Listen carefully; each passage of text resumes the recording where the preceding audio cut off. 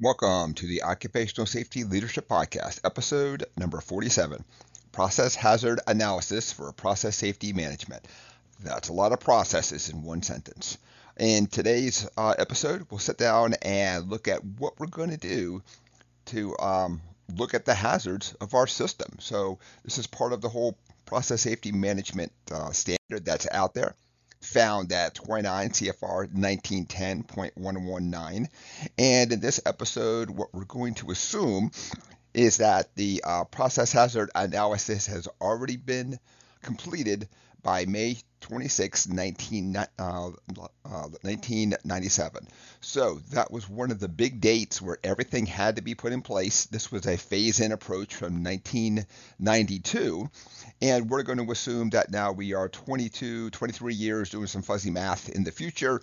That all this is done, we are now looking at we're either going to have a brand new system or we've modified it enough that we then have to go back and look at the process hazard information, which then makes us go back and redo our process hazard analysis. So the different methodologies out there, you can use the what if, you can use a checklist, a combination of what if and checklist. There's also the hazard and operability study, also known as a HAZOP, failure modes and effect analysis, the FMEA, fault tree analysis, or an appropriate equivalent methodology, which is just a really fancy way of saying with all these different ways and checklists and things, you have to have a way that you're analyzing your entire process. You're looking at all the hazards out there. You're running the different scenarios, and you're looking at the most likely scenarios out there. I know that's kind of a big mouthful when you talk about likely scenarios, but I would say that, obviously if there's a leak in a valve, there's a motor that fails, there's a pump that fails, all that good stuff, then I wouldn't say that act of war is really a something that you should plan every single effect for, only for the sheer fact of course, if there is a act of war, there's active war on our country, there's a nuclear bomb, there's something, we have much bigger things to worry about than going back and making sure that we've analyzed the process that we have out there.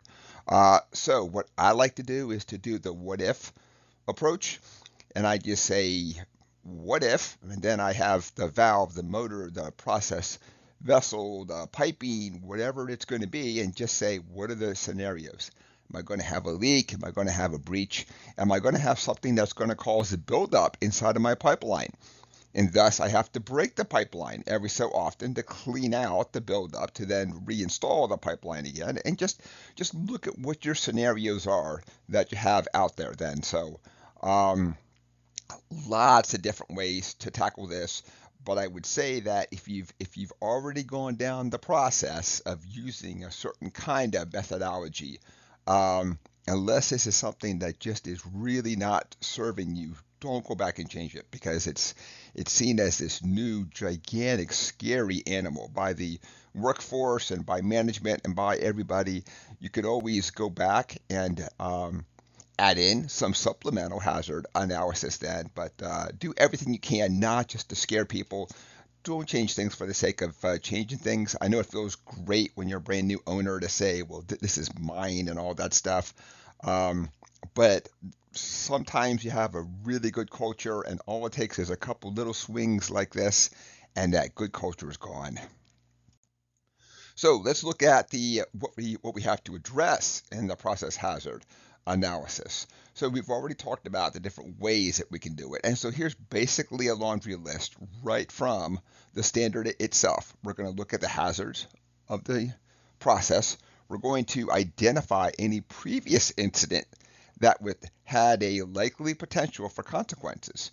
So when we think about a near miss, we find a leak but nobody got hurt, things like that. Let's go back and look at the previous things that we have out there.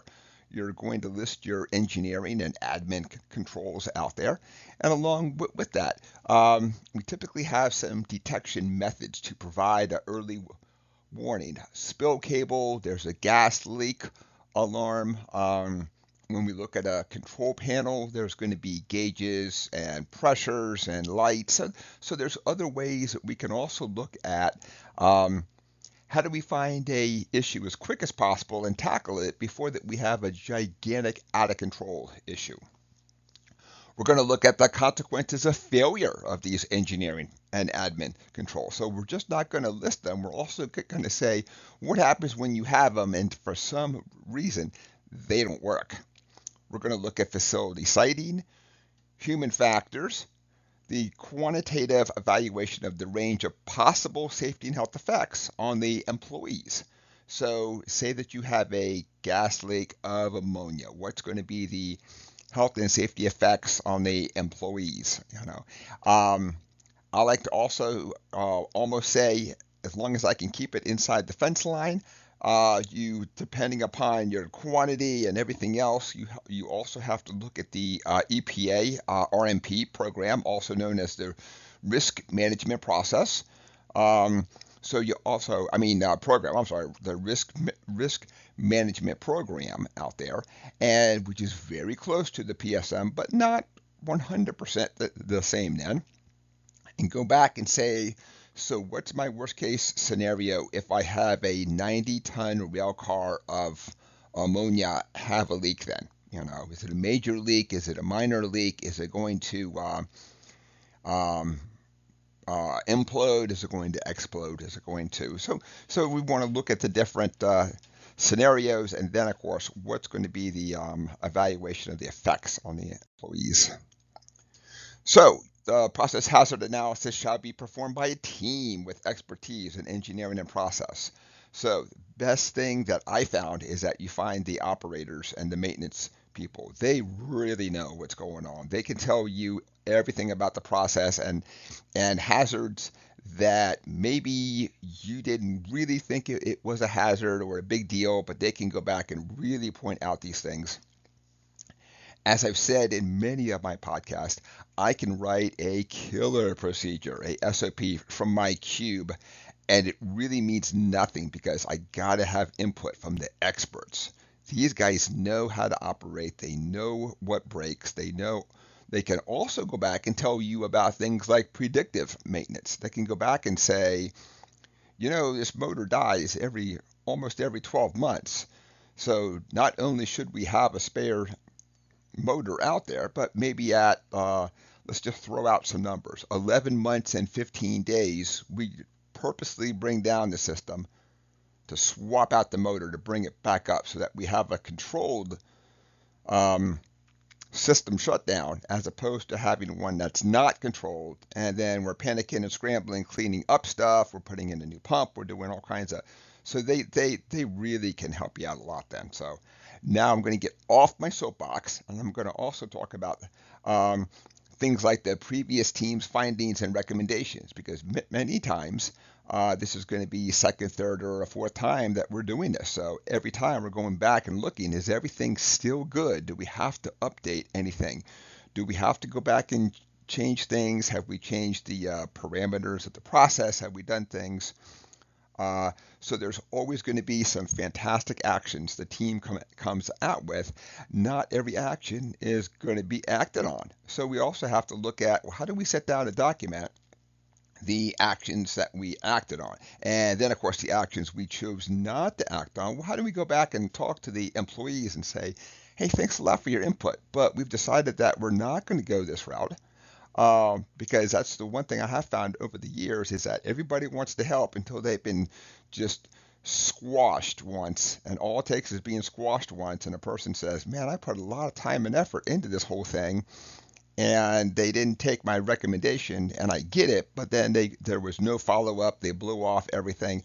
I think people can understand if you actually sit down and talk to them and say, thanks for your help, but we've decided not to go with your recommendation then, because ultimately everything has to be a management responsibility out there.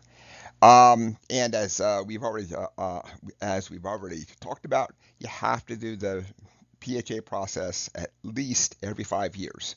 So that also means that probably about year 4.5, you need to get started just to make sure that it's not a larger scope than what you think, and it's not going to be done inside that 5-year interval. And that is it for episode 47. And in this episode, we talked about process hazard analysis for process safety management. My name is Dr. David Ayers. Thank you for joining me today and have a safe day.